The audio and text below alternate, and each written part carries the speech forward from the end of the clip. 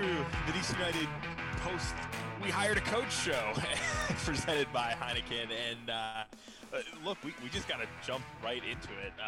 DC United have a new head coach. It was officially announced on Monday. Hernan Losada joins DC United from, wait for it, Beerschot in the Belgian league.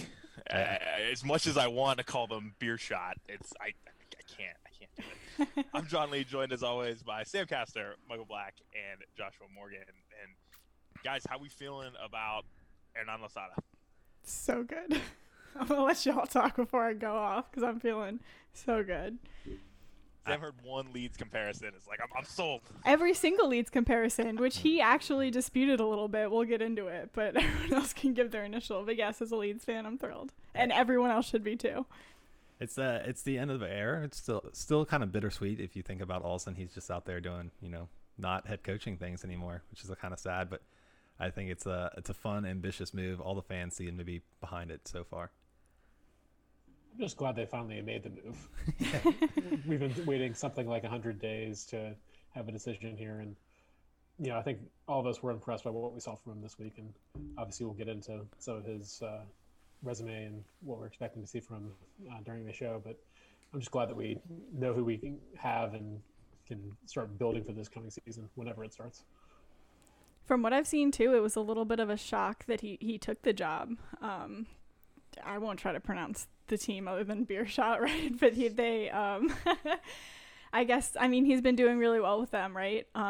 We heard that. You can see that. We heard Casper say that yesterday when DC United live streamed their press conference. But I've seen a lot of the fans are really sad because they were thinking that he was going to take him at the top of the table, and I don't think they really had any indication that he was looking elsewhere. And that was actually the headline of the article MLS put up was Losada was not looking for another job, right? This kind of came out of nowhere for everyone, I feel, which just makes it that much more fun to talk about, I think. And we didn't get a whole lot of detail from Dave Casper this week on the process that they went through to get Hernan Losada. This was a guy who was not on most of our radars when Ben was fired or when the season ended. It kind of just came out of nowhere within about a week or so, and then all of a sudden we've got a new coach. Yeah.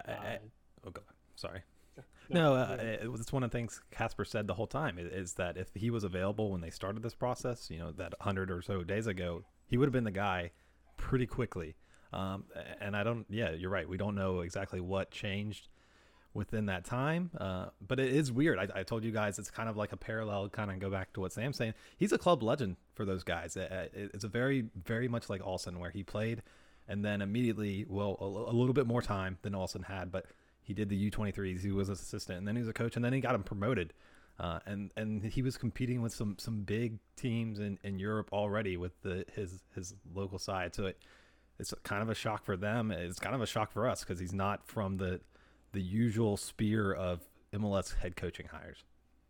Yeah, it's fascinating to me, and I hope down the road we have a chance to talk to him or talk more to Dave or Jason or someone to just kind of understand what was it that where he was not on the radar at the beginning and then he became on the radar, and was it it sounds like from reading a couple of the articles that have come out from both Goff and Pablo Maurer, his agent kind of was in the mix a little bit that said, hey, he's got some interest in potentially going to the U.S.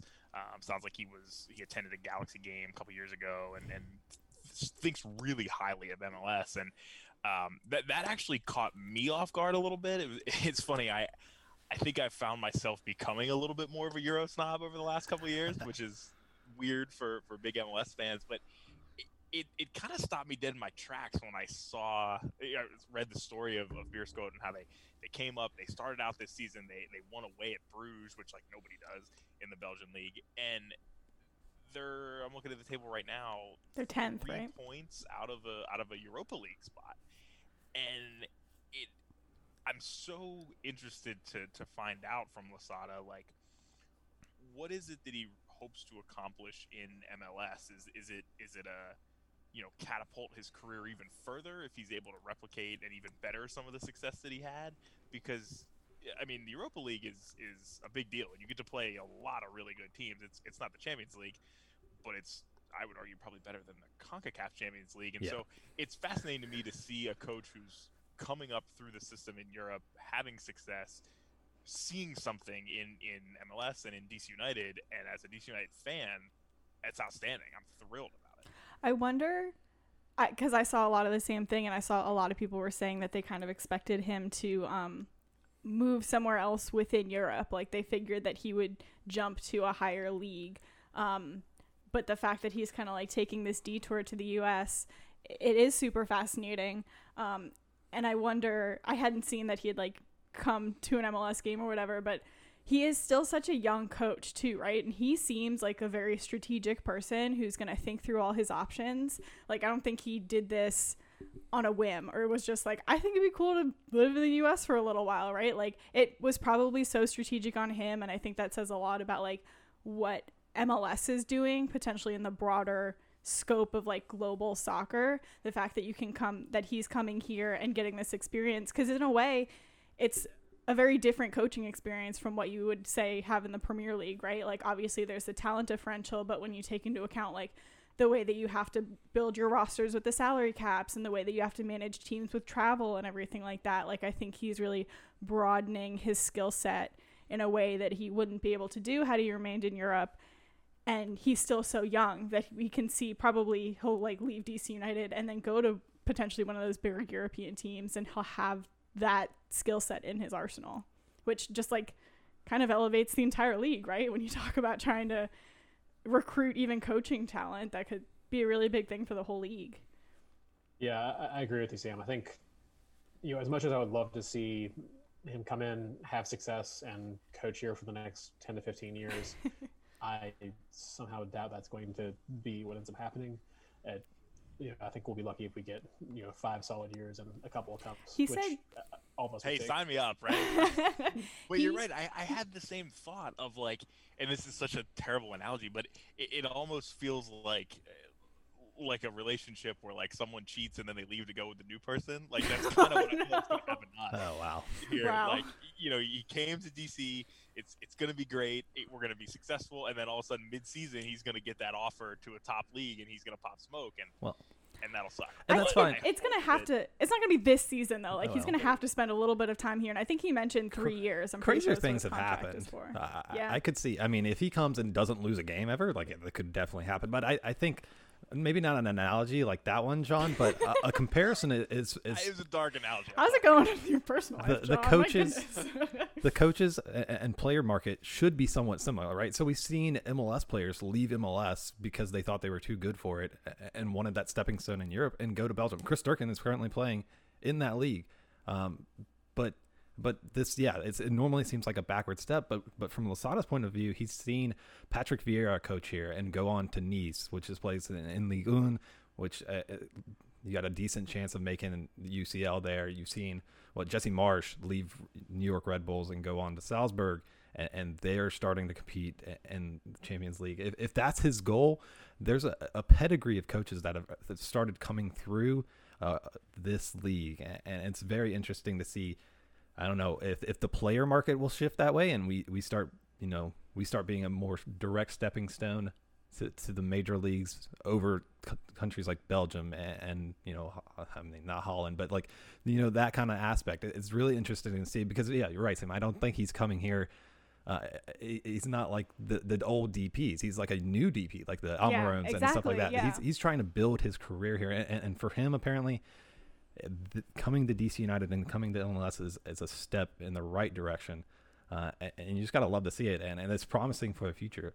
Yeah, I think he's a little bit ahead of the curve in where this is going, and I think DC specifically, with kind of the Jason Swansea tie. I mean, Jason said last week when we talked to him that he's looking to build that connection and foster that connection for things like recruiting and coaching and things like that. So potentially Losada is even looking at it like, let me do really well here and build my relationship with the owner of a championship team who is potentially being promoted this season, right? So at least to have that connection if he is ultimately looking to go to Europe. Oh man, the last I time don't want to talk about championship sides that are going to get promoted. Yeah, but I'm going to cry. We'll get to Paul Areola later. Oh no. But Joshua, one thing you said that stuck out to me. I was listening to the Filibuster podcast and this week, and they talked at length about Losada. And one thing I didn't know that they mentioned was League One's Nice was actually interested in Losada earlier this season. I don't know, contract talks didn't fully materialize. Obviously the move didn't happen, but it's just interesting that you mentioned Vieira, right? And it's just such a fascinating movement, but I think that's a really good comparison, Sam, of like it's a younger DP type move coming to MLS. You're gonna get that exposure here for sure.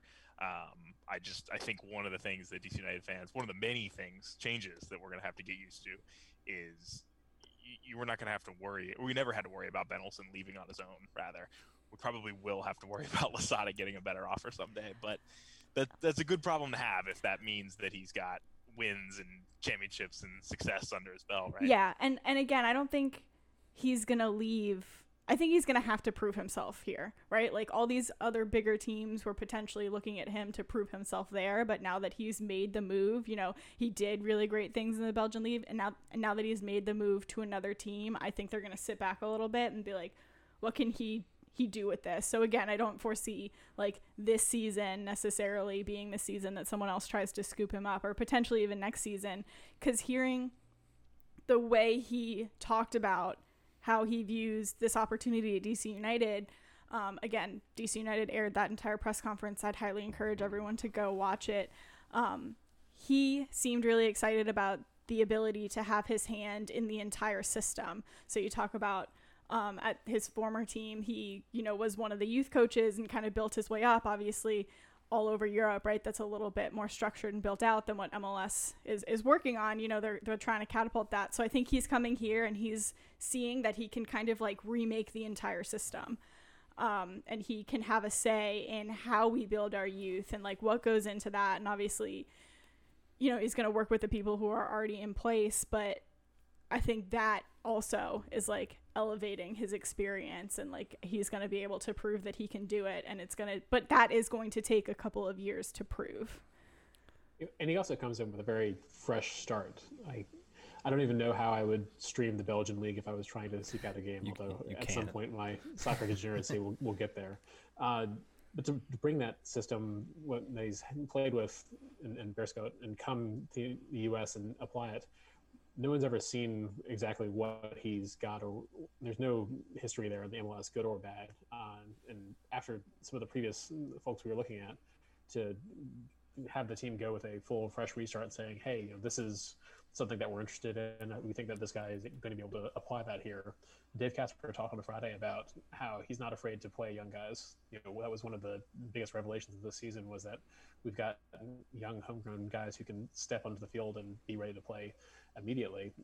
And so I'm excited to see that continue. And like Sam said, kind of continue to build that youth development system. I think that's the most sustainable thing long-term, rather than trying to splash a lot of cash to get the next great thing from South America or up and coming in Europe. To grow your own and to really develop that system. It's a very exciting time to be a DC United fan.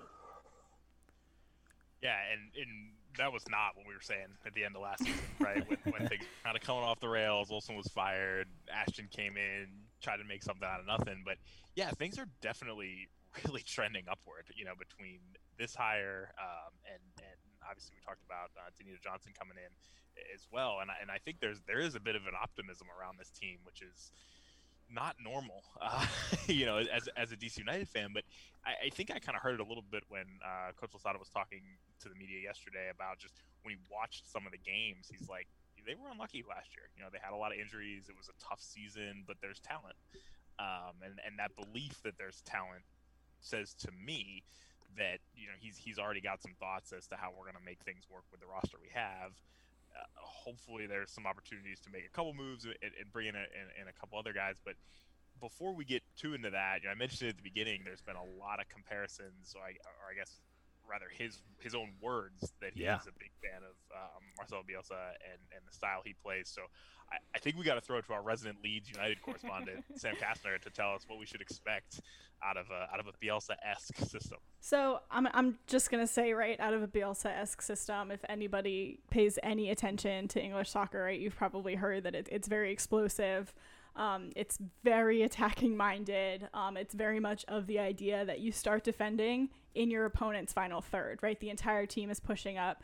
Bielsa does a man marking system kind of throughout the entire field, and I don't necessarily think that we're going to see that from Losada. God, I hope not. No, I don't. And I say that, well, first I'm going to say that Losada had a quote that said, "I'd rather win every game 5-4 than 1-0." So I think that can give you an idea exactly of what to expect. And I think Black said it in the group chat earlier this week, is like, this team already has this like grit and like aggressive and like run till you faint mentality, right? They have like that workhorse mentality, and now it's going to be channeled into like a very aggressive system, and I think that's going to be so much fun to watch. I'm super excited for it.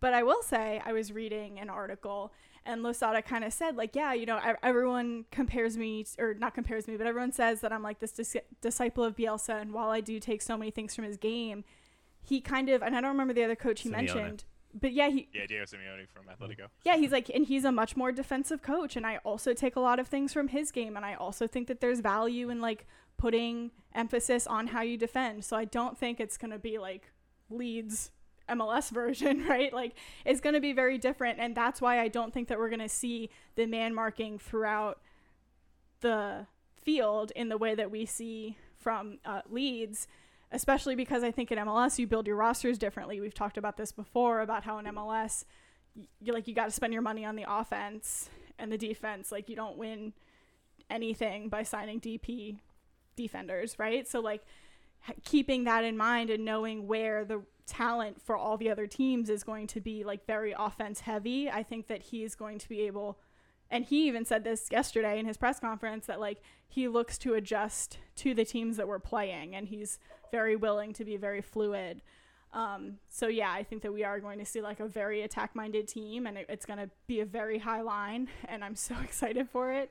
But I do think that there is going to be some defensive emphasis as well, which I think will suit this team, because we do have a really good defense, right? That's like hard to say when you look at our stats from last season, but when you look at the season before, like, we had one of, if not the best defense in the league, right? And I think what happened last season is like, you can only take so many shots before some of them start going in, right? Like, and a lot of it was like kind of silly defensive errors that, again, when you're just being like drilled the entire game, you lose it for just a second and then a ball goes in the back of the net. Yeah, and I don't think that we're going to win games 5-4 after going down 4-0. Yeah. You know, this is not, it's not a system that's going to be designed to be porous. It's just a system that's going to be running up and down the field trying to create. And it's something that we've seen have success in MLS before. Tata Martino in Atlanta played a very similar Bielsa-inspired system, and obviously had a lot of success before he moved on to the Mexican national team. So I think it's a system that can have a lot of success in the United States. Now, how our personnel fits with how he wants to play it, and it's going to be another bit of a challenge for us to see how he makes that work, because it doesn't sound like there's a whole lot more signings coming in. But you know, who knows? We've only had the coach on board for a week. You know, maybe they start talking about additional needs they need to meet. Yeah, I think what a lot of people have kind of been saying online, right, is that he typically plays a 3-5-2. He'll definitely stick, what we've seen him do is definitely stick with the two up top. But those kind of outside players kind of shift. So you kind of go from like a 5-3-2 to a 3-5-2, depending on, again, like what's happening in the game and if we're more offensive or defensive. And I feel like we do have the wide players to certainly streak forward, right? Even playing defensive Benny ball, that's what we saw from our outside defenders, right? Is them like really making those overlapping runs and rushing forward. And I think that they're very wonderfully going to fit into the style of system. My biggest concerns, and we talked about this a little bit when we kind of went through the roster, our center back and then another striker. I think are big like problem, or not problem areas, but like areas that we will need to make a signing for. I think we were all concerned about depth at the striker position when we thought we would be playing one, and now to understand that like Losada's preferred style has two, oh boy, that's definitely it's worrying, and we'll talk a little bit about the super draft here in a minute, but I want to talk a little bit about the potential opportunities that DC United would have with wingbacks in a potential 3-5-2 system. I know that both Atlanta United had used Gressel a little bit in that role in the past, and we've unfortunately seen Paul Arriola at just proper right back in the past, which has not been great.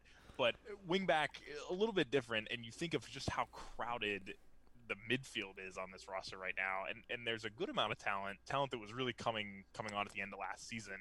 Yamil Asad did a 180 in my mind last season.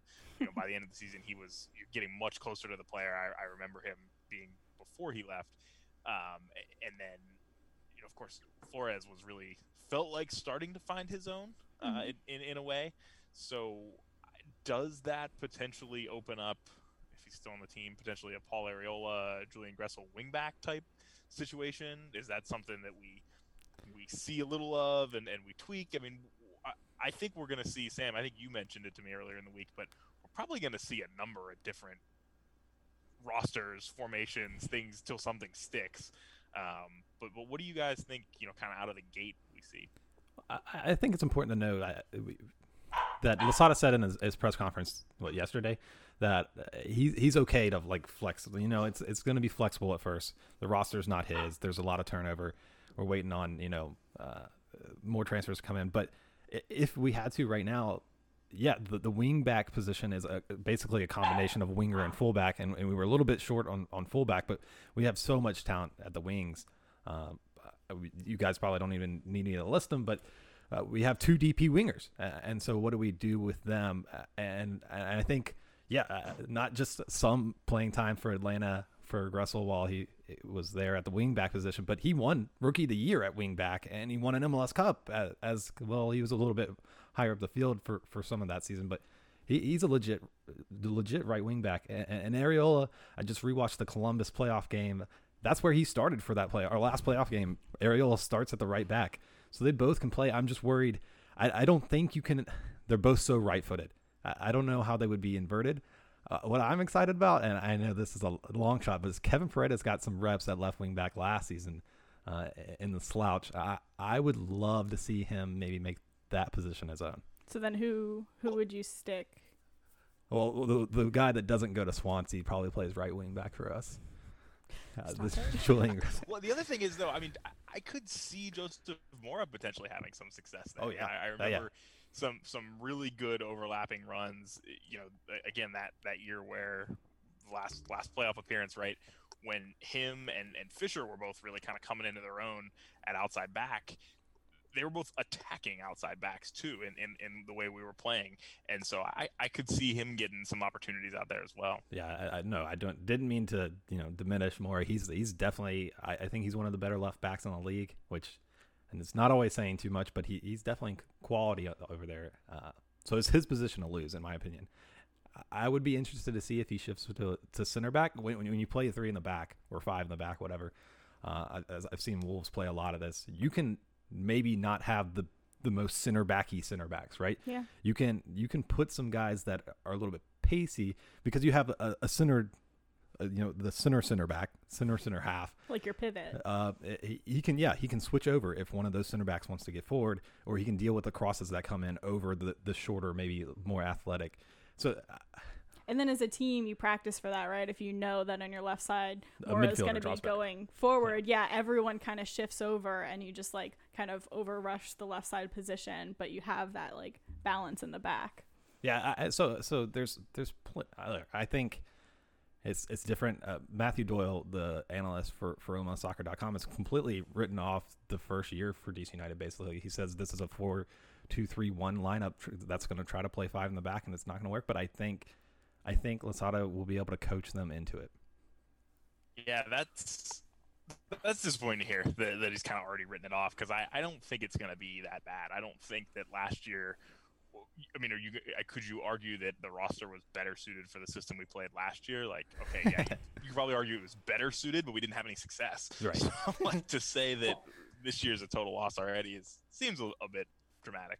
Yeah, I mean, what is a total loss this year? Like, you finished, 12th or 13th out of 14 teams? So true. True. How if you come in and you finish 10th, which this year would have been a playoff spot, probably isn't next year. Not ideal. But we haven't played a second of soccer. We don't even know when the season's going to start yet. Yeah. I think we're all going to be optimistic and hopeful until proven otherwise. Yeah, there's going to be some growing pains trying to shift guys into it. But it's also going to be surprising to see how some of the guys step into different roles and flourish in ways that we may not have expected. We've found this year that Flores likes being on the wing more than playing as a 10. Does he slide back into a 10 if he's in the middle of a 5 in the midfield? Assad playing on the wing, but also like sliding to the 10. There's a lot of different changes that you can do, and I know we think about players as they're locked into being X position. Like, you usually don't go from being a center back to being a forward, but other than that, there's a lot of flexibility in what you can do, and it's going to be a challenge for Hernan to come through and say, this is how we're going to play. This is how I think the guys I have can fit this system. But I'm excited to see it. And one thing I want to point out in defense in particular, there's one guy on DC United's roster that actually does have some history with Hernan Losada, and that's Frederic Briant. They were both on Beerschot together from 2011 to 2013. And so Fred's obviously getting older in his career. I think he was my MVP last season, if I recall that episode correctly. I don't think he's done yet. He's got another year under contract. I could see, a good amount of this season with him in as one of the 3 center backs, and potentially, we know from talking to Fred, he's interested in potentially coaching down the road. I'd be fascinated to see if in 2022 Briant becomes an assistant coach on this team and stays under Losada, kind of gets his opportunity to transition into coaching. I don't know. I'm speculating quite a bit there, but I do find it interesting that they played together in the past. And obviously, there's not a huge age difference between the two of them. So it'll be interesting to see if we see a good amount of Briant this year for as long as his legs can handle it. Yeah, you're right. That's a good in for a new coach to kind of theoretically already have someone in your corner. Going back to how the players are going to fit into this system, though, I think that they're really excited for it, right? It's not they loved the system last year and are super... I bet my boy Emil is pumped. Right? They weren't really sad when they... Yeah, we're just going to... Exactly. That's what I'm saying. Like, it got to the point where very publicly, like, right before Olsen was fired, very publicly, they were like, this isn't fun. I'm not enjoying my job, and I wish we attacked more, right? So I don't think there's going to be a lot of time trying to get players to buy into the system. Obviously, it is going to take time to get used to each other and for all the players to learn whatever system Losada wants to put into place at DC. But I think that you already have, one hurdle out of the way in that they're raring to go for it. Yeah, it was funny to me that Gressel tweeted out before it was still rumored at the time, hadn't been announced yet. He was like, "Hey, how do I watch the Belgian league in the U.S.?" And so he was raring to go, ready to see how the new formation would work, ready for this new coach. I think everyone is. Which, by the way, I got your answer for that, Joshua. It's not available in the U.S. Yeah, no. It is. Dawson has it in Canada, so if we go to a Toronto away game in the future, we can maybe check it out. ESPN has it in a couple other countries if you're able to digitally travel to other countries. Well put, John. Well put. Yeah, I think it should be noted that right now Losada is having to digitally travel to talk to his players. Apparently, after the presser yesterday, he was going to have a chat. He hadn't talked to any players directly yet. And so he's still waiting on his visa. We're all super excited for him to be here, and we're talking about him moving on already. But he's got to get here first. We're still pending all that. I'm sure it'll go through. Which was super interesting to me, and I think this says a lot about what we have to expect. That Casper spoke first yesterday, and he was like, Losada's had a lot. Like, he's been going basically 13 months straight. There's a pandemic. His life has been in Belgium for 13 years, I think he said. He's like, we want to give him a little bit of a breather. He really needs to close all the loose ties in Belgium, and then he's going to have to come over to the U.S. and really get used to things here. Like, obviously we're talking to him and we're taking in his input, but we're just trying to really give him some space to like get his personal life in order before he comes over. And then Losada comes on, and I think word for word he was like 24/7, I'm available to DC United. I'm watching games, I'm learning, I'm getting ready, I'm gonna hit their ground running, like, let's go, I'm ready, I'm here for DC United, and we're gonna make great things happen. So I think that his mentality, not that we didn't see that at DC United, because we all know like how passionate Ben Olsen was and still is about making this team successful, but I think the strategy and the way that Losada is going to approach the on-the-field product is so vastly different from what we've had in the past. I don't mean this comparison to like insult Ben or anything like that, but this is kind of like what it makes me think of is Tim Howard had that quote when Jurgen Klinsmann came in and he kind of like restricted some of the foods that they could have, right? And like Tim Howard was super mad because he couldn't have a milkshake before games or whatever it was, right? I mean, that like, was ludicrous. Like, of the things was. that Klinsmann did, that was up on the list of ridiculous. But I think that is the type of shift that we're going to see. I'm not saying that he's going to come in and like dictate that in the same way, because that's some of the things you see in like the Premier League, right? So it's not like totally out of the norm.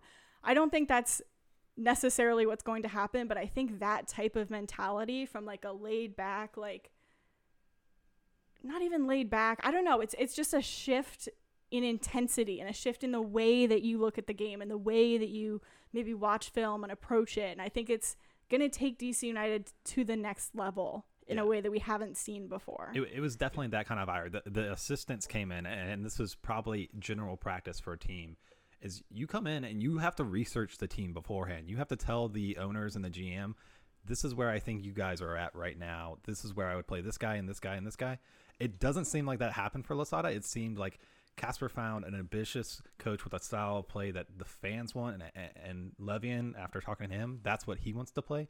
And they're going to get to that instead of Losada coming in and you know, fixing DC United. He's coming in and he's going to be DC United. He's like shifting it. Yeah, he's like rebuilding it almost. And he's, again, just changing the way that DC United is going to operate and approach things. And I think it's going to be just a higher level. Or so we hope.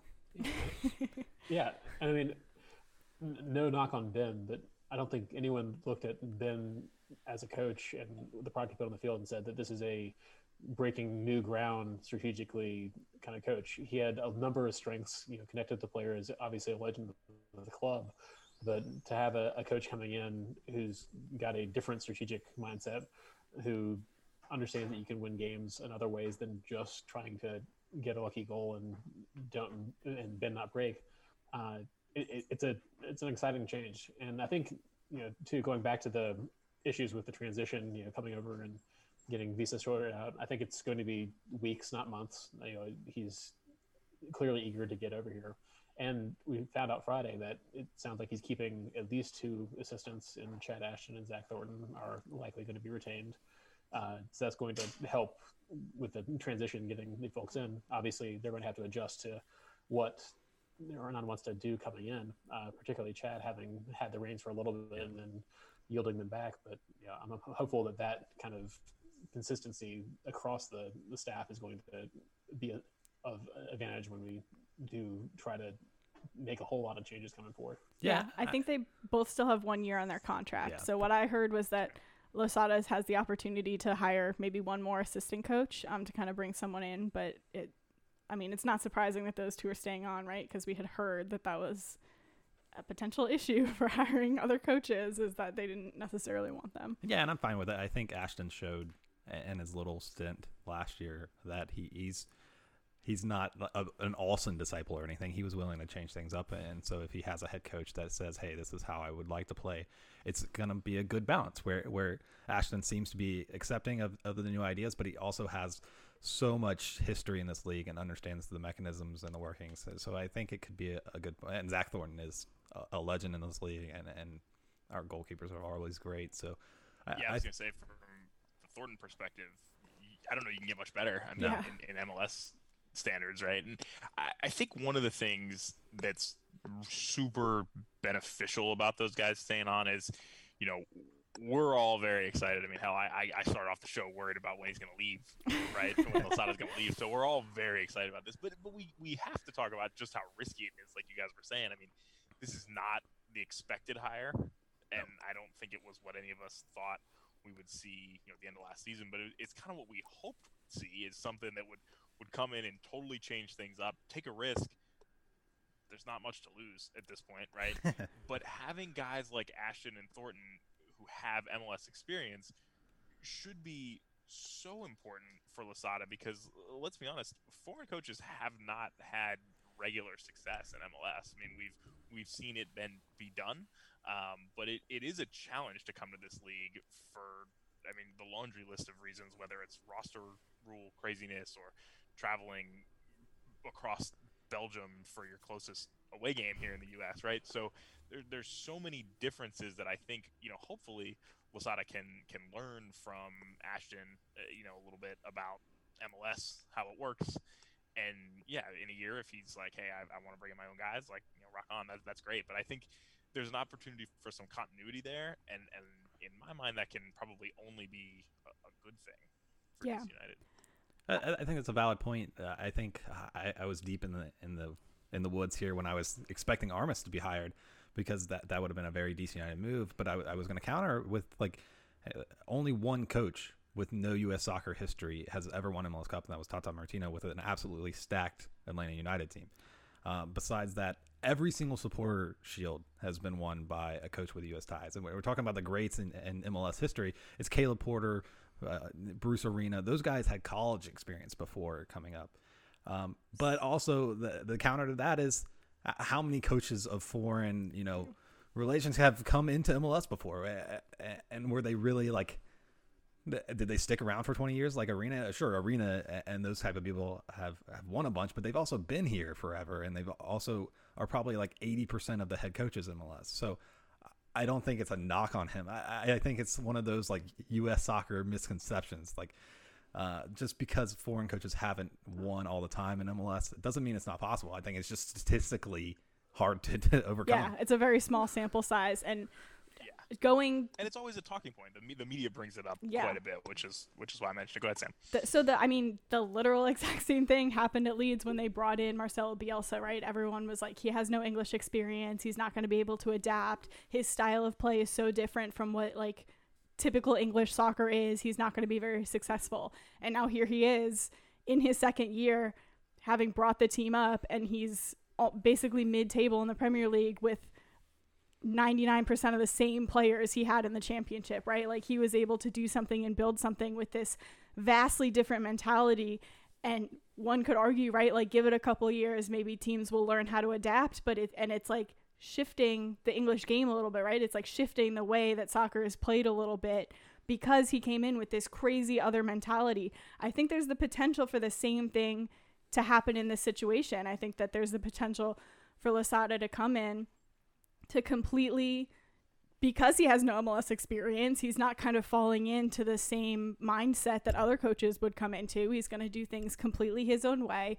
John, I think you're right. It's great that he has the continuity in Chad and Thornton to, like, be able to learn about MLS, right? He's not just, like, floundering, but to learn about it, but then say, well, that's great, I'm still going to do it this way, and to really shift the way that things are happening. And I think I mentioned earlier, he might be on, like, the very beginning of a cusp of a wave of this being a lot of coaches seeing MLS as a way to grow their career.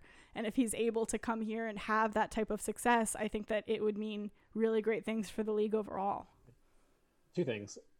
For first, he's clearly very aware of the changes that MLS is going to bring to his life, as opposed to coaching the Belgian league. Things like travel, things like trying to manage weird roster rules. It's something that he's coming in eyes wide open that, hey, this is a strange league when it comes to trying to deal with those problems. And that can't be overstated, that you have to be ready to deal with that. And I think the other side, we're obviously very excited and hopeful for it.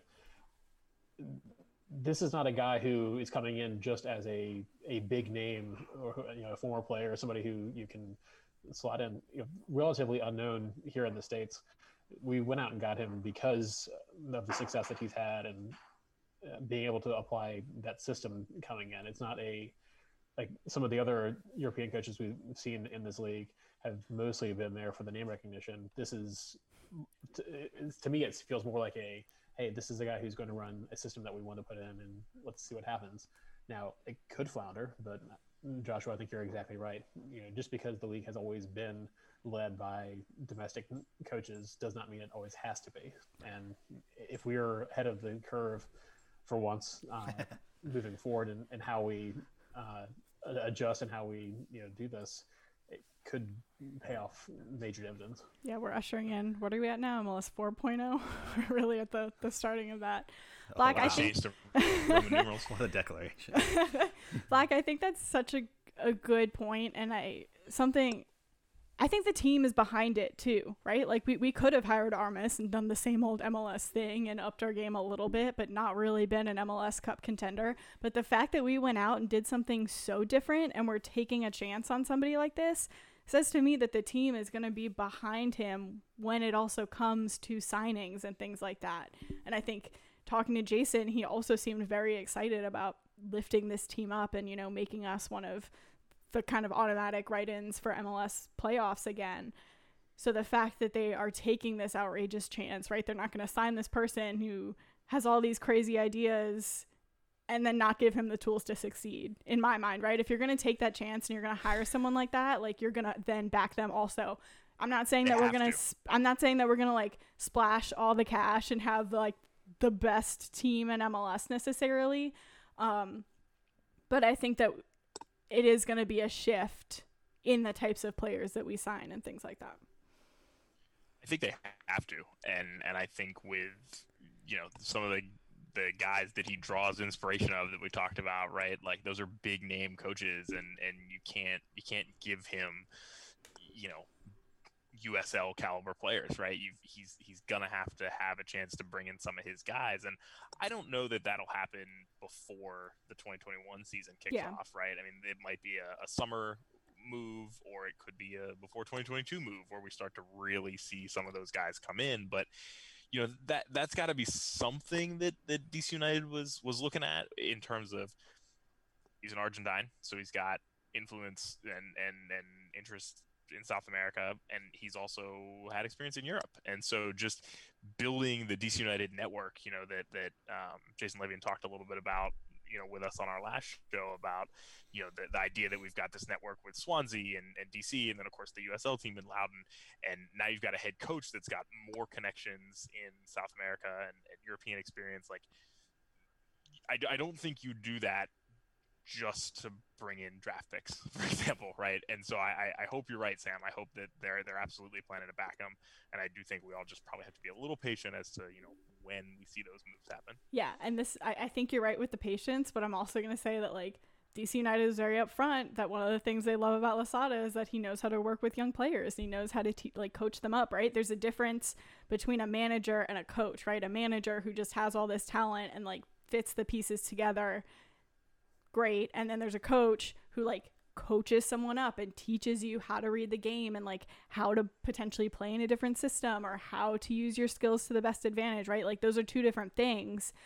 And I think that potentially he is going to take more of the coaching side, right? And like really work with young players and build them up. And then, maybe we can be in the conversation of places like Dallas and Philly who are able to really sell these young players on, which is another exciting thing. But Losada said that yesterday, right? That it's all about balance, that he loves working with young players, but you also need the experience in there to balance it out. So I think we're going to see a little bit of both would be my hope.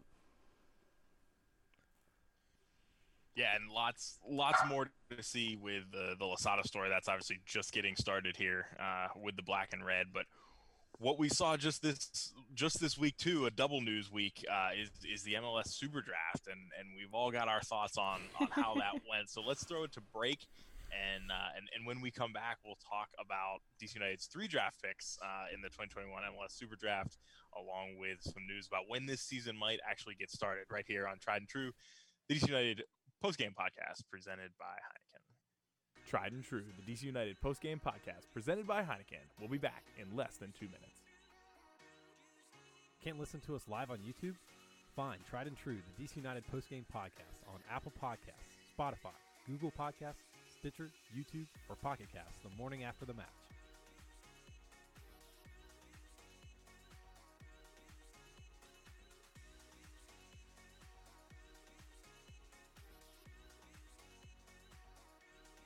Tried and True, the DC United post-game podcast presented by Heineken, will be back in less than 90 seconds. Hey, thanks for listening live. If you want to join the conversation, let us know what you think in real time using the chat on YouTube Live, on Twitter using the hashtag TriedAndTrueDCU, or text us at 202-892-6328.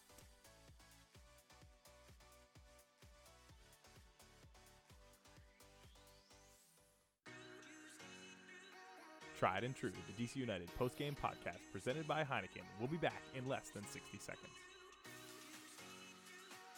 Let us know what you think between games on Twitter at hashtag TriedAndTrueDCU or email us at triedandtruedcu@gmail.com.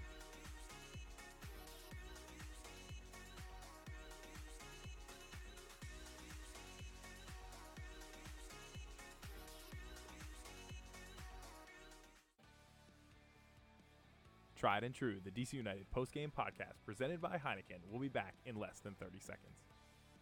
Hey, thanks for listening. If you like what you hear, go ahead and give us a follow on social media. You can find us on Instagram or Twitter at TriedAndTrueDCU. Again, that's Instagram or Twitter at TriedAndTrueDCU.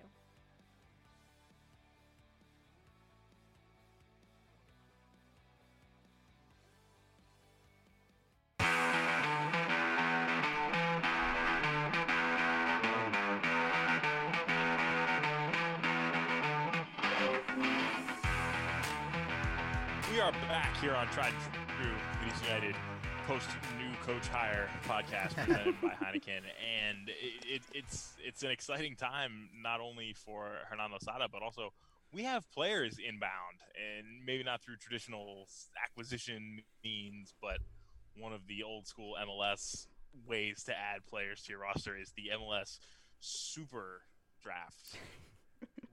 It has a cape and everything. It kills me every year. We don't even have a sponsor. Come on, we can change the name, right?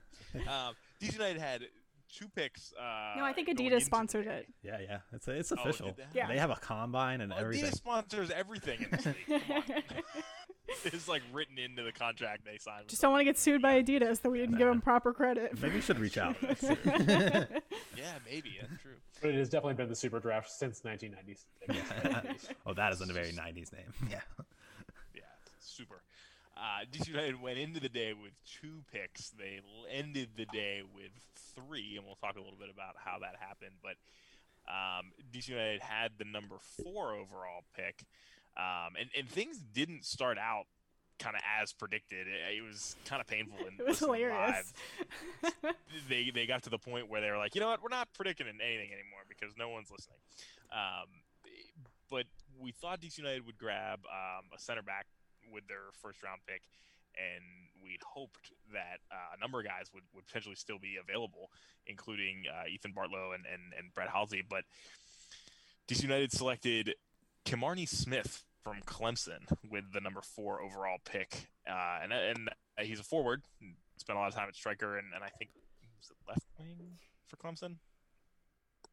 And I think the 4 of us were kind of scrambling in the chat of like, oh my God, I can't believe we didn't take a center back. Lo and behold, DC United immediately picked up the 5th overall pick from Atlanta United. They traded $125,000 in GAM. That's $75K this year and $50K next year to Atlanta for the 5th pick and the 32nd pick in the draft. So Michael DeShields was the selection out of Wake Forest at 5th overall. So I'll kind of pause us here, and I wanted to do both all at once because this was kind of the sensation that we had during the actual draft. Was we barely knew how to pronounce Kimarni's first name, and they picked a second guy, right? So how do we feel about these 2 selections? I'll jump off because I love the Super Draft. Go ahead. I watch it every single year, and I just love the prospect. When else are you going to go to see GMs sit down and work like that in a very short period? It's fascinating stuff. And every year there's top quality talent. Daryl DK last year went the 5th pick. He's in the U.S. camp right now. He scored 8 goals last year. Before that, we had Jack Harrison, who now plays in the Premier League. Before that, we had Cash Muller, who just scored his first, what was it, 2 goals, a brace or a hat trick for the. There's always talent in this draft, and it's so fascinating to watch. Julian Gressel. Yeah, Julian Gressel, rookie of the year that year, despite all these young players coming in the league. It's fascinating to me, and I was really excited because we had bought into all this stuff about Losada and the team's going to invest more, and so I was sure that Casper, who's knocked the draft out of the park in the early 2010s, we can say that now. So with like Perry Kitchen, Steven Birnbaum, was Nikki D? Yes, draft Nikki D also. Yeah, we used to have we used to kill it every single year, and that's what we were a little bit known for, was like picking these really young guys who just come in and like play lights out and are automatic starters. And Casper mentioned it in the press conference yesterday when asked about it. We haven't had this high a pick in a while, so it was really an opportunity to get back to it. Did we do it? I don't know. Like John mentioned, the mock drafts, everything we knew kind of went out the window as soon as the undisputed number 1 overall didn't go until 3rd. It was crazy. There's a lot of caveats. This year there basically wasn't college soccer, so there was no combine for GMs to look at these players. We've been looking at Camarney for 2 years, though, right? That's what Casper said. I have no doubt that he watches a lot of ACC soccer. They're the only league that played this year. So he definitely knew. We have Ryan Martin has Wake Forest ties, used to coach for them before he came to us. So I don't doubt that he had the scouting report for these guys. I just didn't see Camarney going before like 7th overall. So in my opinion, maybe we didn't get the best talent or the best value, but maybe Casper went for what he feels is the best, fit for the team, which is interesting. Do you want to outline Generation Adidas too? Because I'm surprised we haven't mentioned that yet, and just maybe for our listeners who don't. I'm trying not to flip the table here because that big a grasp. It was Generation Adidas is basically a program also sponsored by Adidas, John, that right. basically makes sure that underclassmen in college soccer don't leave. Like they don't just cancel their scholarship and go abroad. They automatically sign a contract with the league before the draft. Basically ensuring that they're going to play in MLS, and then they don't count toward your roster. There was 5 in the draft this year, and DC United had the 4th, and then eventually the 5th pick as well. So I was certain that Casper would go for one of those Generation Adidas. Everyone else in the top 7 picked a Generation Adidas player. It's just such a benefit to your roster to have one of these guys. It was so interesting to me, and I spent too many hours on a work day looking at MLS roster rules to try to understand why Casper went away from that. I don't know. It's kind of concerning for me, and I'm really, I don't know. I wanted to ask him in the presser yesterday. I didn't get a chance to get my question asked, but we'll see.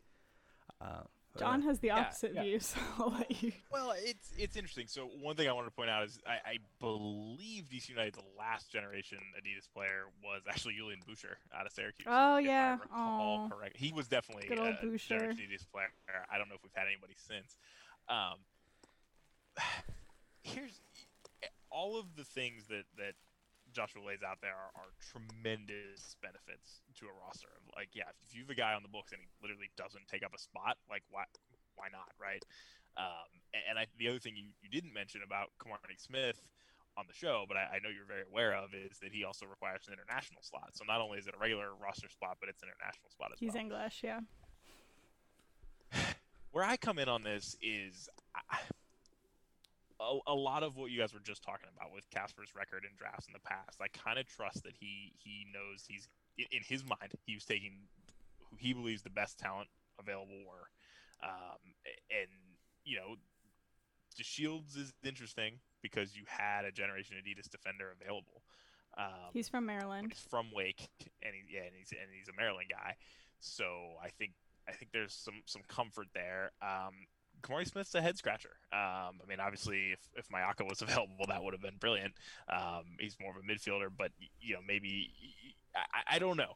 But I guess all that's to say, I think you find a way to get these guys on your roster if they're going to make a difference in whether that's the starting 11 or in the 18, or they're going to get minutes. You find a way to get them on the roster. DC United are not notorious for having huge rosters, and I would guess that there's some level of optimism that the ability to move players between USL and MLS is going to be more normal this year as opposed to last year where it was kind of like one or the other, which would make this easier. But I think Casper looks at both of these guys as like they could play for the first team this year, and I think that's why he didn't just take a Generation Adidas guy. I think it's also worth mentioning it's DeShields, right, who has the contract with Revs too. So he essentially has to be given the DC United contract as opposed to the Loudoun one. Just to throw that in, another layer of these picks. Go ahead, Black. Yeah, and I think where I come down on it is that Casper clearly rated both these guys. There's a reason that we decided to spend additional GAM to come back in and get that fifth pick and to get another guy who doesn't meet the Generation Adidas criteria. So you're paying all of it. If DC United looks at those guys and says, hey, these two guys are guys we need and guys that we are going to make our roster, which I hope they do because that's the only thing that makes sense with the way we conducted the draft, then it's a great draft and they did what they needed to do. There's, you're unlikely to be able to make the same kind of return off of trying to make a transfer for somebody else from outside the league or find a player somewhere else. It was 125,000 in GAM. It's not a whole lot, especially if you're not making big signings elsewise. So again, if the team rates the guys and wants them, then I have no problem with going the way they went about it. Now, if they don't pan out, then we're going to have to ask questions about it. I think a little bit along the same lines as what did we say we needed? A striker and a center back. What did we draft? A striker and a center back. So that to me says that these are more immediate needs that we're filling as opposed to like signing guys out of college and then giving them a couple years of shifting between Loudoun and DC and then eventually coming up when they're like 25, 26. That's not to say that they're automatically in the starting lineup, but I think that these, especially given DeShield's situation, I think that these are more immediate fills in the roster.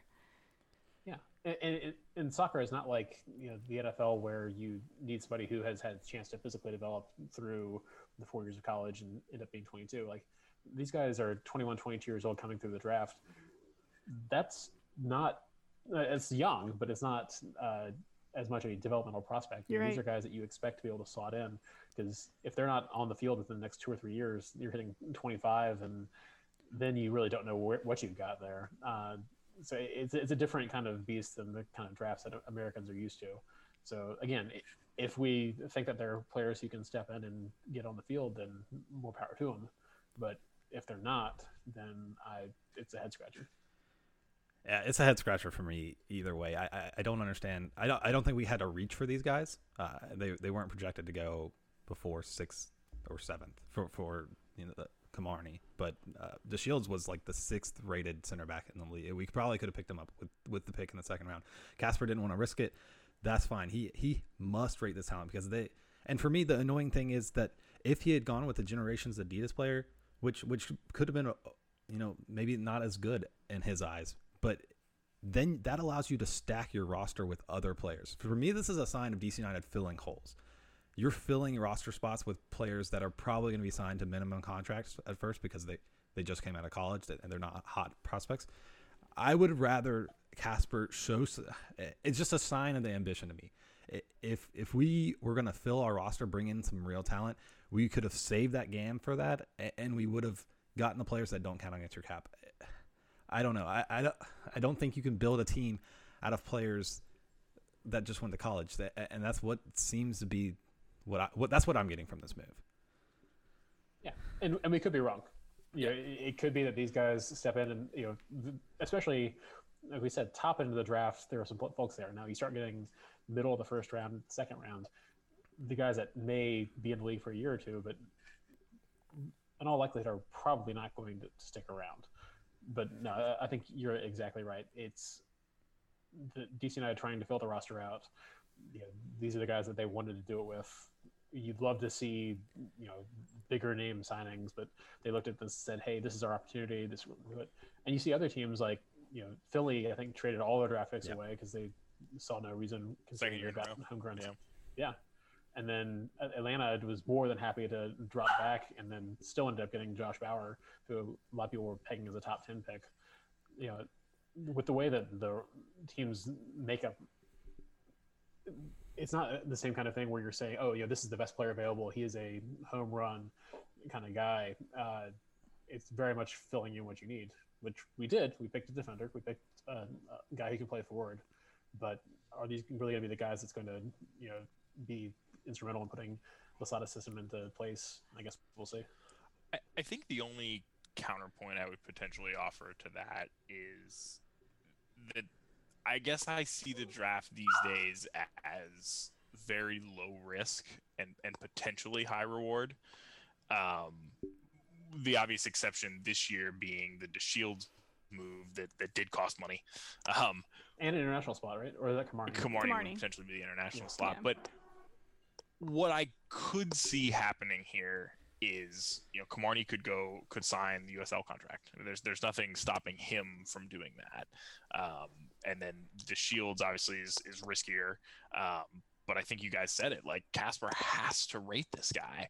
And think he can fit in order to pick him that high. But at the end of the day, I don't know. I guess I'm not going to be nearly as frustrated if neither of these guys really pan out for DC United because, I guess you compare it against the rest of this year's draft class, right? Like how does everybody do? And then you can go back and say, damn, we missed this guy or whatever. I think, Joshua, to your point about, filling holes and like you could have spent that money elsewhere, I think they still can, right? I mean, they could say, yeah, okay, these guys aren't working, and you go out and buy a guy and then you cut them.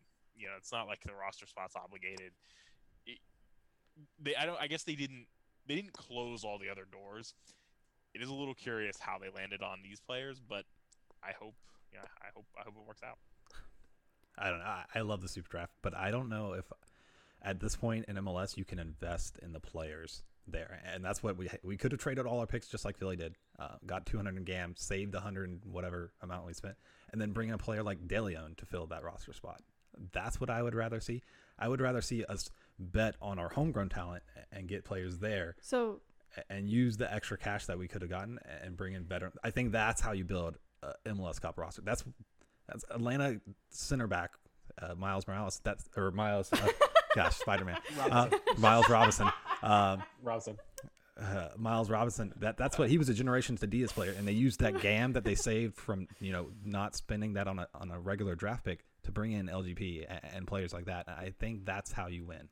So I also think, talking about our academy, right? Like this is potentially also where we see holes in the academy. If we don't see a center back who we're going to be able to bring in the next couple years, it makes sense to sign this other center back who you think will be able to fit in the system, right? If we don't have any top-notch forwards in a role where we're already lacking, then yeah, it totally makes sense to sign someone who you have faith that your scouting says that this dude can slide in.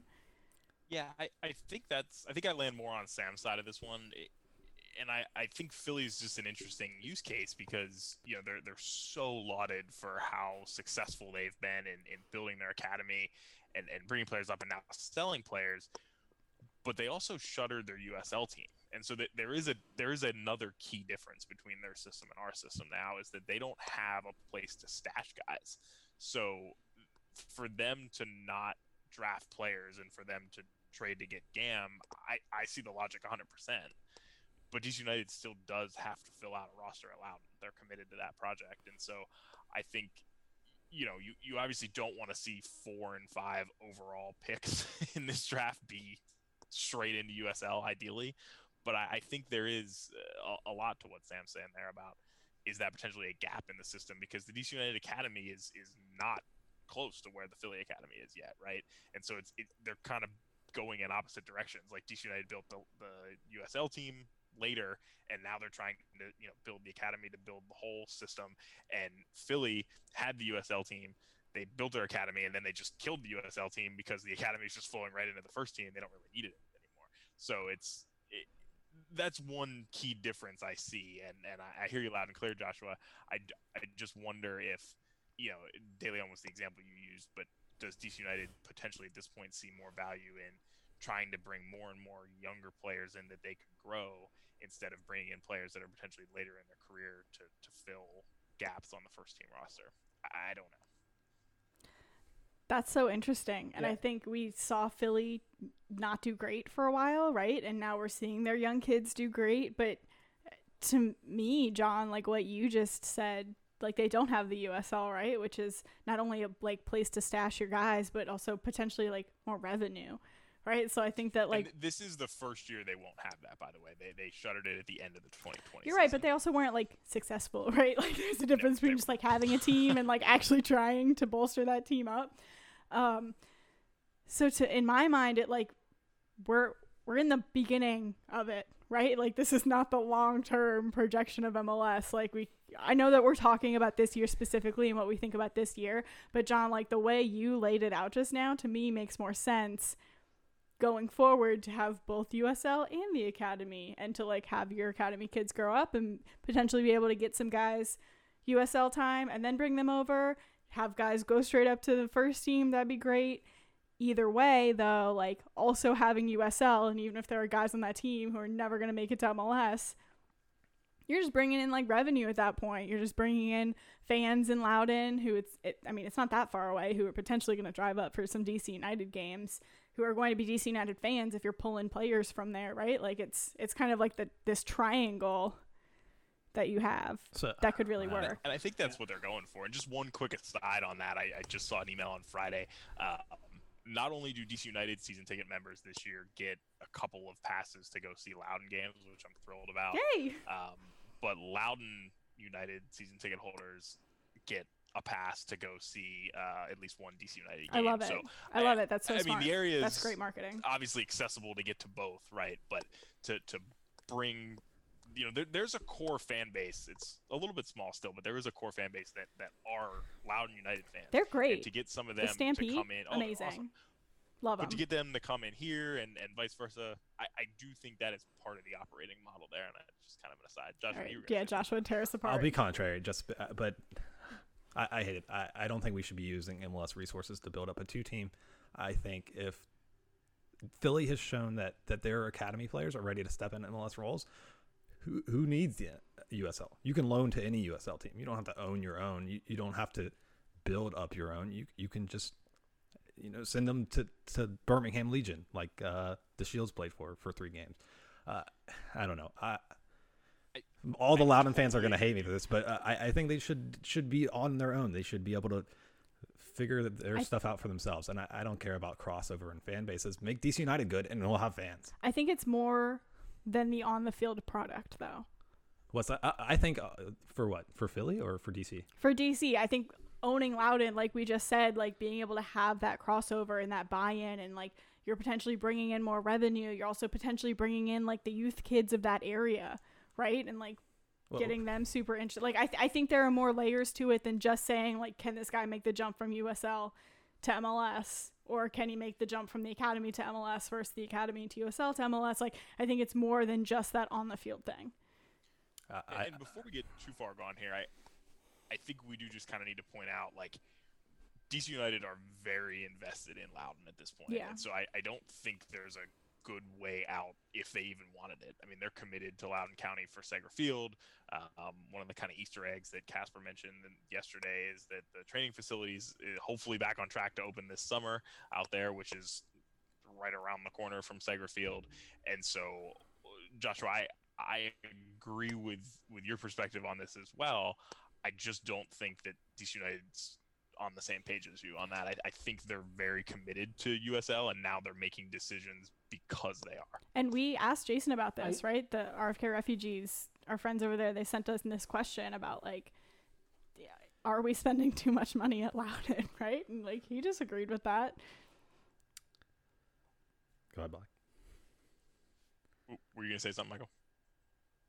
No, I think, there's value to both perspectives. I think I'm not prepared to jettison Loudoun and say that they're, we're still way too early in that experiment. And I think we've been looking for evidence of them investing in the talent pipeline for so long, and to actually have that there, I'm not prepared to entirely write it off. I think it can play an important role, but I am sensitive to the idea that we're not drafting players or spending MLS resources just to have guys who can stash and loud and hope they can get good in a couple years. Again, like we said, these are guys who are not old, but are very much closer to the final product that you're going to get. So yeah, I'm torn on it. Again, if they pan out, it pans out. It's great. Looking back at some of our past draft picks, I mean, you got guys like Perry Kitchen, Nick DeLeon, Taylor Kemp, Stephen Birnbaum, all guys who played major roles in this team. You've also got guys like Miguel Aguilar, Julian Boucher, Akeem Ward, guys who never really saw the field for the first team. They were lower in the draft. Those are guys who were drafted more recently. So it's kind of a mix. I think you're seeing a league-wide change in how the draft is used and how it's applied. I think I'd mostly just like to see DC United be consistent moving forward in how they value the draft. If they think that the draft is how they can get talent, then this draft is great. And if they don't, then I have no idea why they drafted the way they did. My ultimate goal for DC United's USL presence is for the academy to be turning out so many players and to be so broad reaching in the DMV that we get the partnership with Richmond back in League One, and so we got affiliates in League One, in the Championship, in the two. I think there's an opportunity there, but yeah, point well taken, and I agree with you guys that if you're going to the draft, especially with the 4th overall pick, with the only mindset being you're going to put this guy Loudon, that raises some questions. I'm not 100% convinced that that's what they did. But we'll see. There's a lot of forwards available. I don't know how good most of them are on this DC United roster, but apparently we might be wanting to start 2. So that opens up another opportunity for Cromartie as well. And we don't want to leave the draft segment without mentioning we did choose Logan Panchot, midfielder out of Stanford, with the other pick we acquired from the Atlanta. A midfielder. Trade. Yep. Wow. Guys, I'll be honest with you, I don't know much about him. Midfielder, right back. And we also got Go ahead. Yeah, we also got a goalkeeper by trading with Columbus. So basically a draft pick, and then Columbus didn't even take the pick, so we can tell how they rate the draft. But but the 2nd and 3rd round guys tend to struggle to make rosters. Do we have 4 keepers now? Hopefully he did. No, we jettisoned 2, I think. Edwards is further up the coast now, right? Yeah, and then we Yeah, but didn't we sign a keeper earlier? last year we drafted a keeper. He's currently with Loudon, I think. I feel like I'm having deja vu. Didn't we get a keeper from Columbus weeks ago? Yes, that's what the draft pick. It was for the 3rd round pick. Oh, okay. He's gonna fill same the dude. Edwards same dude Jr. then. Yep, Okay, yep. thank you. My bad. But yeah, Panchot. We all clearly, Really invested in this. Yeah. Go ahead. Panchot started for Stanford back in 2017. He's on the older end. What Black is talking about, the generation Adidas players are normally like sophomores, freshmen, and then everyone else is leaving college. Panchot started way back in 2017 for Stanford when they won the college championship. He played right back at that point. Since he's moved a little bit more to the midfield, that's why you got that designation in the draft. Kind of like that Tyler Adams hybrid that we've seen starting to pop up more in modern soccer. Could be an asset to the first team, I think. Wingbacks, baby. Yeah, I like it. We need depth, so. Yeah, and I think there's still hope that we make a couple moves. But one of the things we got to talk about is when is this season going to start? And guys, it's not looking great. Yeah. We did finally yesterday see that there was, SYNAC communication, as us IT nerds would say, where the league finally responded to a player's counter proposal. For the last few weeks, it's been crazy, and it's been very different than previous MLS labor negotiations, where Don Garber called a press conference out of nowhere and just started talking about the fact that the league said, here's what we want to do. Haven't heard anything from the players. Hope we can get this moving. There's a hard deadline, and it seemed like the players were all very caught off guard after, of course, the league invoked the force majeure. Did I pronounce that right? Yep. Thanks for the head nod. Great Latin. So basically, the bottom line here is, they're back at the negotiation table for the 3rd time in 3 years. The players don't want to be there. the initial offer from the league was basically just extending the deal for yet another year, but that kind of, when you look at, and there's great coverage in The Athletic as always about this, but when you look at kind of the salary chart, it really draws out the low wages even longer for some of the bottom of the league and top of the league on non-TAM deal contracts. And to me, the biggest issue if I'm a player in this is now if it goes out through 2027 now, you not only miss the opportunity to renegotiate based on the media deal that the league thinks that they're going to get a ton of money in 2024, I believe is when that expires, but you also miss the World Cup year, which is in 2026 when the U.S., Mexico, and Canada all host World Cup 2026. So that's kind of where we're at right now, but it was interesting yesterday to see that the players did come back with a counteroffer, and the league is reviewing it. So, guys, where do we all stand on sort of the labor negotiations, and when do we think we might start this 2021 season? Oh man, deep questions. It's all about some very personal values and mixed into this too. But I when it first came out, and like you said, John, the MLS has been very vocal about this, and a little bit of back history. The CBA, which wasn't even 3 years ago, it was before this season, in the summer, before this past season started. They negotiated a CBA that was beautiful. It looked like both sides were going to get some good stuff out of it. Player salaries was going to increase. Spending in the league was going to increase. Plaudits for everyone. Everyone came away happy. Go ahead, Sam. Sorry, everyone came away happy too. That was really the feel, even from the journalists who are saying everyone won, and the entire league is moving forward now because of it. So it felt really good afterwards. Yeah, it was so different from how the other big leagues in the U.S. do these negotiations, where it seems like it's always ugly. It just wasn't. Which how MLS has been in the past too. Yeah, it was very quiet, and then we got the CBA, and it turned out everyone won a little bit. And then pandemic strikes. They do another CBA for the MLS back, and it was reasonable. A little bit of a pay cut to the players, but we're going to postpone the increased spending, which made sense because we didn't know how long we were going to be in this. The owners still here, despite some reports that they're gaining money, definitely lost money in MLS. Made sense, but this third one, it just kind of seems like MLS owners are trying to take advantage of the pandemic in a way to kind of shift that spending even more. Which I understand they're still losing money, but I don't know, man. It seems a little heavy-handed for me. Go ahead, Black. Yeah, I expect that we're going to end up starting roughly on time. I don't think that we're going to get delayed because of labor unrest. I think at the end of the day, the players want to play. Players get paid for playing. We're going to find a way to get together. And that's been the story with the last couple of CBAs, is they've been negotiating up until the last moment. We've seen CBAs signed on a Thursday when the season starts on a Saturday. Yeah. Including this one. Not really... It wasn't ratified. It was agreed to, but not ratified, which is part of what the issue was. And part of that, it was reflective of, the relations being a little bit better. But also, what you've seen in those recent CBAs is a league that's growing, a league that's prospering. I think I take that with a grain of salt, some of the management claims that they've lost billions of dollars, and I have no doubt that there's a lot of financial hurt going on for the owners, but we don't really have a good idea of what that is or how that breaks down. But I think it is a different situation for them negotiating it now than it was 2 or 3 years ago, when you're going through rounds and rounds of expansion. There's ever increasing new franchise fees.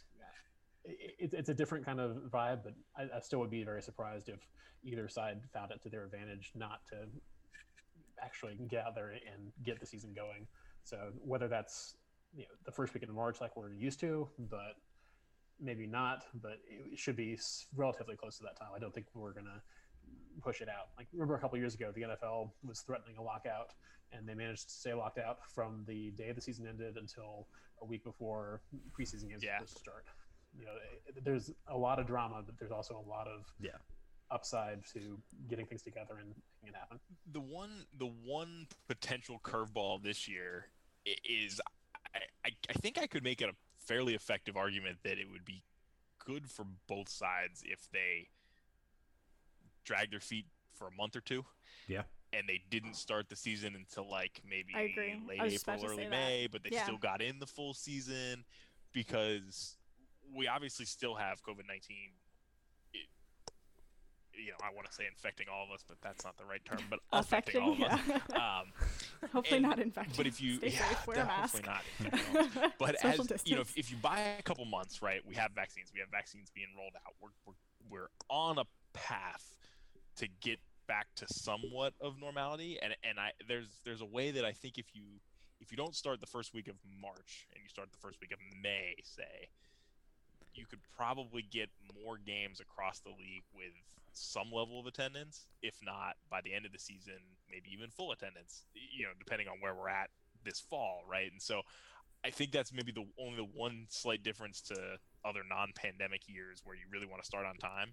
It could be to both parties' benefits to start a little bit later, but the players don't want to wait too long because they've only got a window in their career where they can play, right? Yeah. So there's that component. John, I completely agree. I was going to say the same thing. Black, I was surprised to hear you say you thought we were going to start on time. Because, yeah, I think it makes more sense to push back a little bit. And I think that's what's different, again, John, like you said about the CBA, is that there's not like a hard and fast deadline to get this stuff figured out. Like, they can kind of drag their feet a little bit. The league would like to tell you there is. But Well, I think we start on time if you're saying that the starting on time is a time that both sides agree on. If Yeah. both sides say, hey, if Okay. we give Yeah, it another that's fair. month and vaccine rollout gets bigger, I don't think that the owners say, hey, we want to start March 7th or whatever, and the players say, no, we're not going to show up. I don't see that scenario. you're basically saying no strike or lockout. Like it'll be a mutually agreed upon start time. okay. That makes sense. That makes sense. Yeah.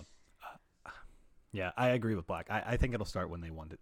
That neither side has ever stepped back, and they have so much to gain. I don't think the losses, like John said, I think they're a little bit inflated. I think they'll want that ESPN money as soon as possible. I would wager that they start on time, but if not, like you guys said, at a agreed upon setback date. The only other thing I'll add is I love how public it's getting. It's hilarious to me that Don Garber put out that statement. There's a letter to the fans And where then he talks about the exactly when he like literally directly talked to the CBA, and then he like he opened something with it too, right? At the press conference, like it was in the draft a little bit too, wasn't it? And then like the Players Association Twitter retweeted it and was like, "Add us next time," and I was like, yes, I'm here for it. I feel like I'm watching reality TV, and it's hilarious to me. Gosh, no. I think I told you guys in the group chat the other day. That's just how I love my soccer off-field drama. It's Yeah. wonderful. Yes. I watch sports, so I don't Speaking watch of- reality TV. Nope. So funny. Here Speaking for of it. start dates and sweet ESPN money, the USL has announced their season format, which begins around May 1st. And we say around because they actually announced a flexible start date, which was I love kind of wild to announce. Shocking. But it really is that model we were just talking about. Like it allows the players and the owners to agree, like, hey, we think now would be a good time to start the season. But there's bounds on it. It will start by I think a certain date in May or whatnot. And they are expecting to get 32 games in over 27 weeks through the end of October. The one question that I had, just kind of doing some quick math there, is did they leave enough space for the Open Cup potentially? Can we bring it back? Oh, that's a good question. It's a tough one, and I think that's why I'm wagering for the original start date, because there's still 3 international tournaments this year for the United States. There's the U.S. Open Cup should resume as soon as possible. So if you push it back and you're still playing a full MLS schedule, but it's condensed, you're gonna have like 4 game weeks. That's insane.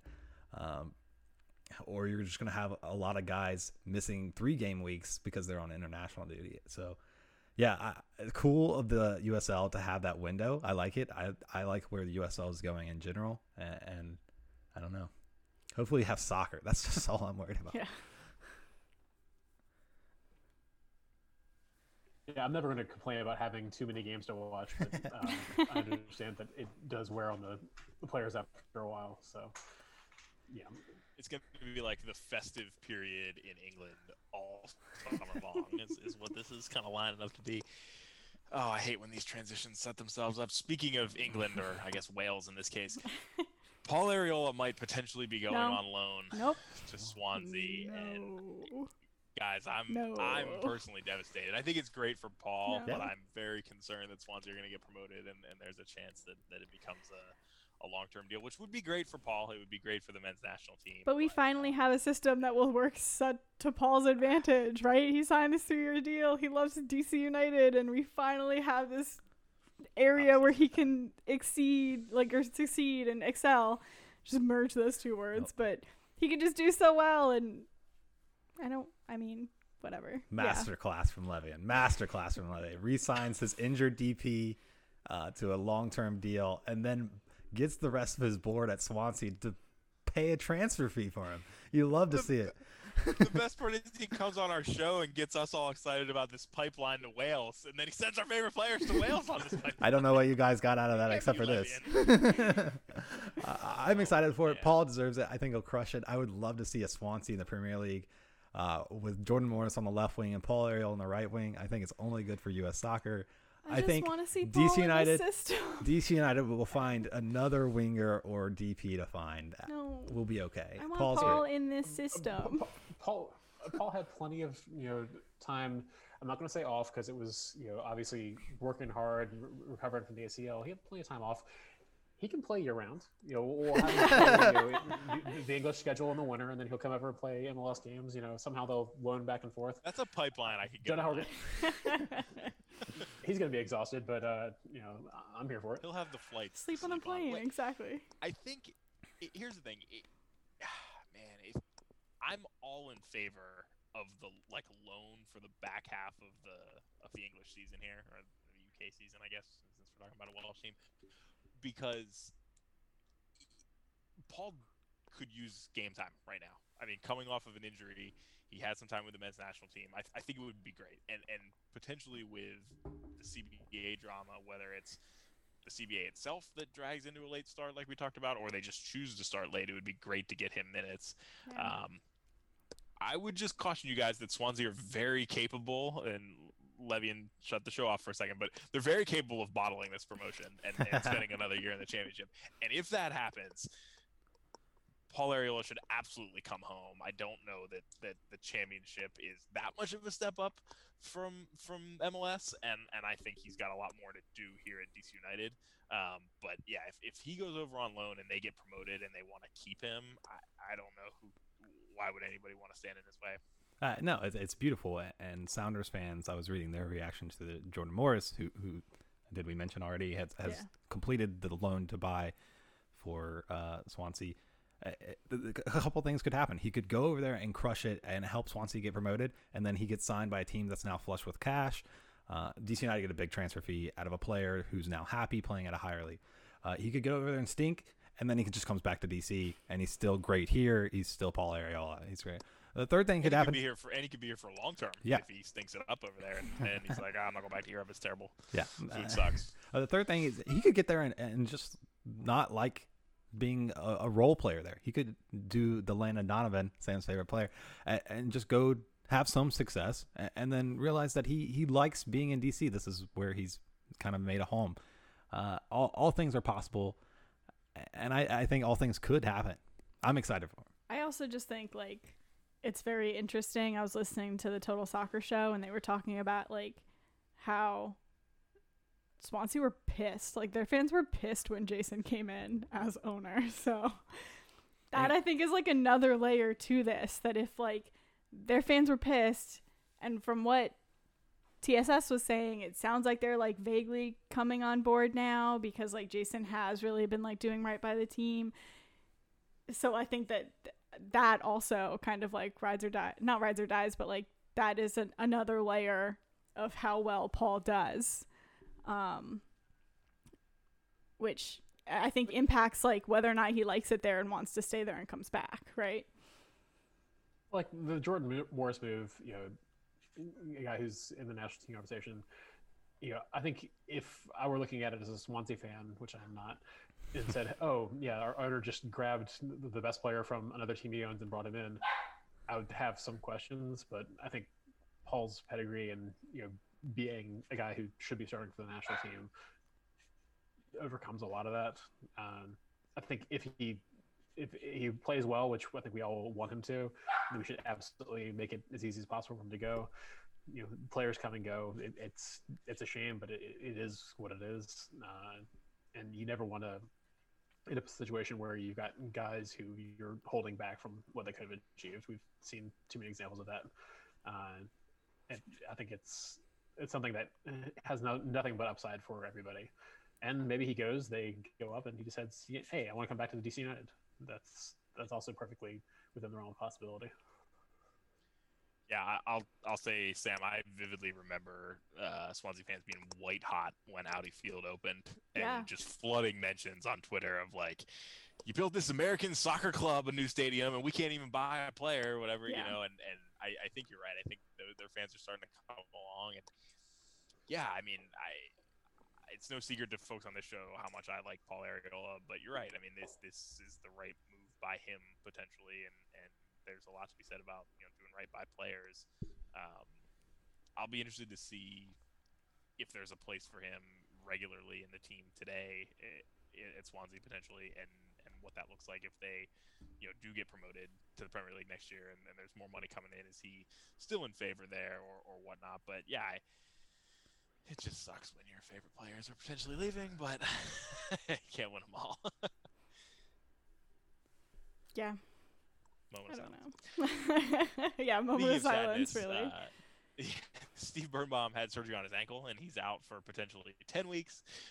Bill Hamid had surgery on his sports hernia, and he's out for 6 to 8 weeks, which falls right in line with us delaying the start of the season for just a little bit to get those guys back, hopefully. And Mesut Ozil will not be coming to DC United as he signed a deal with Fenerbahce in Turkey. Wow. Sorry, Joshua. I know you're looking forward to him coming. But he might still get his coffee. No, the coffee shop's open. I rode past it on my bike the other day. It's open? It's what is it, 30-something or 20-something steps coffee? Yeah. They got signs up and everything. It's interesting. Oh, man. I thought Ozil could work. His fee is... Gosh, his salary is probably more than the entire DC United salary, honestly. And so I thought it could have worked. Probably a smarter bet to not go all in on Mesut Ozil. And I think, isn't that like the club that he like came up with? So I don't know. It's okay. We'll find another DP after we sell Paul.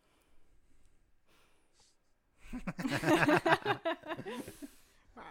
All right. Well, John's crying. Who else is going to close out the show? Oh, man. Last thing on our list, guys, is the CONCACAF Champions League schedule, which directly does not affect DC United, has been announced.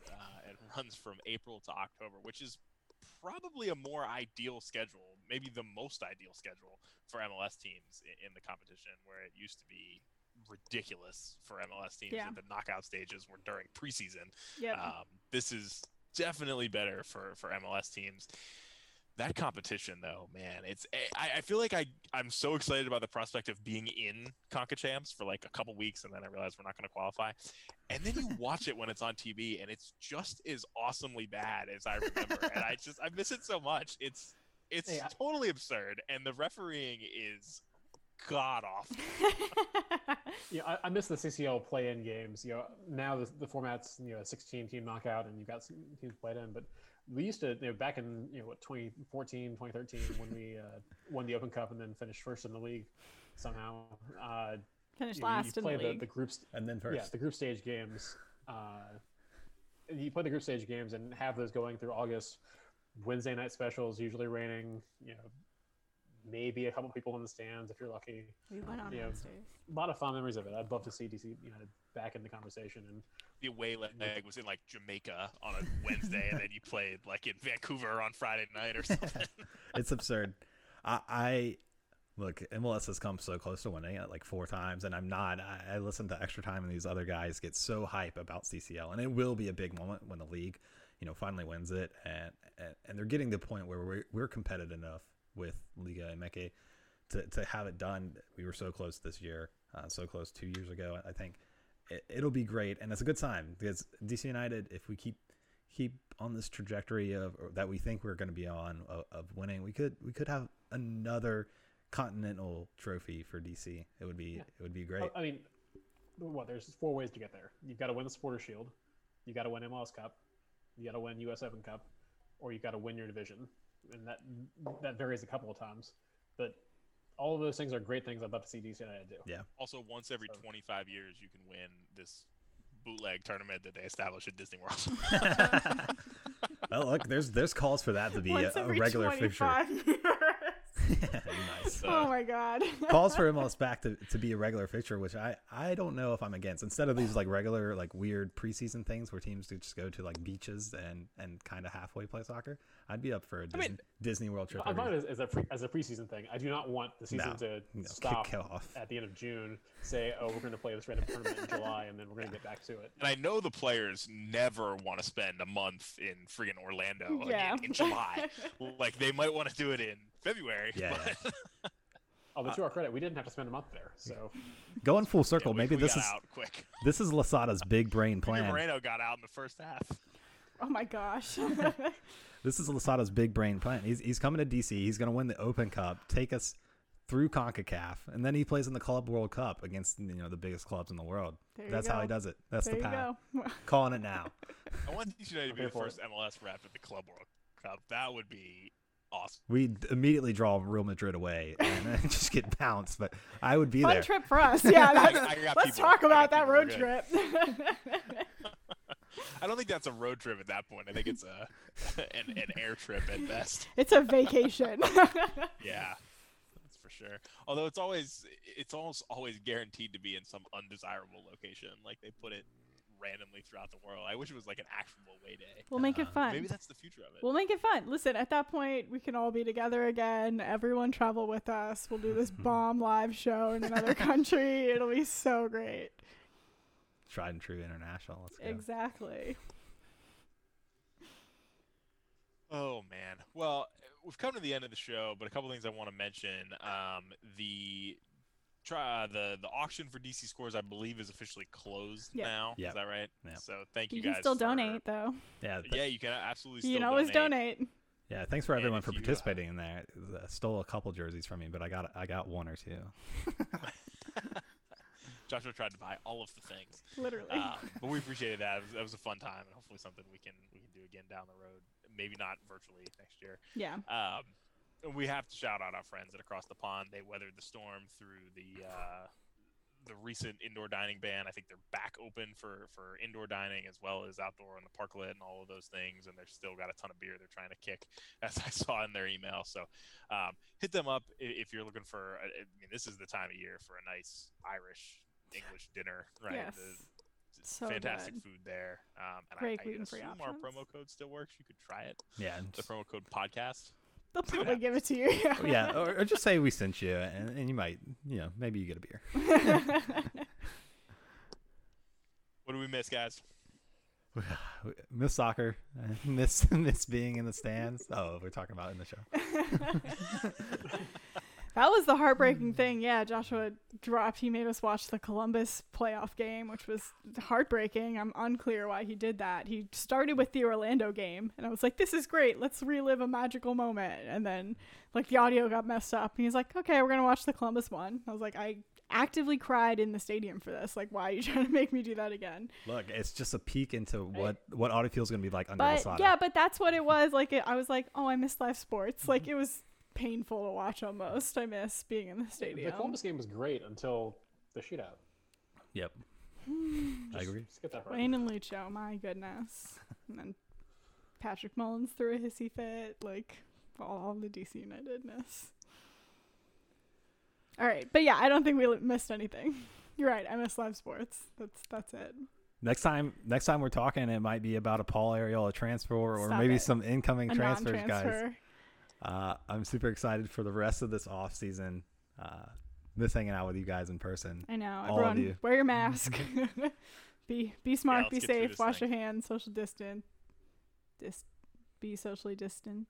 Do we still have Bobby Wine? Can we at least end the show with Bobby Wine? No. Oh wow! I was gonna give it to him. I control the board now. Brutal. Well, for Michael, Joshua, and Sam, I'm John. Thanks for hanging out with us on your Saturday, or if you didn't listen live, later in the week when on your time.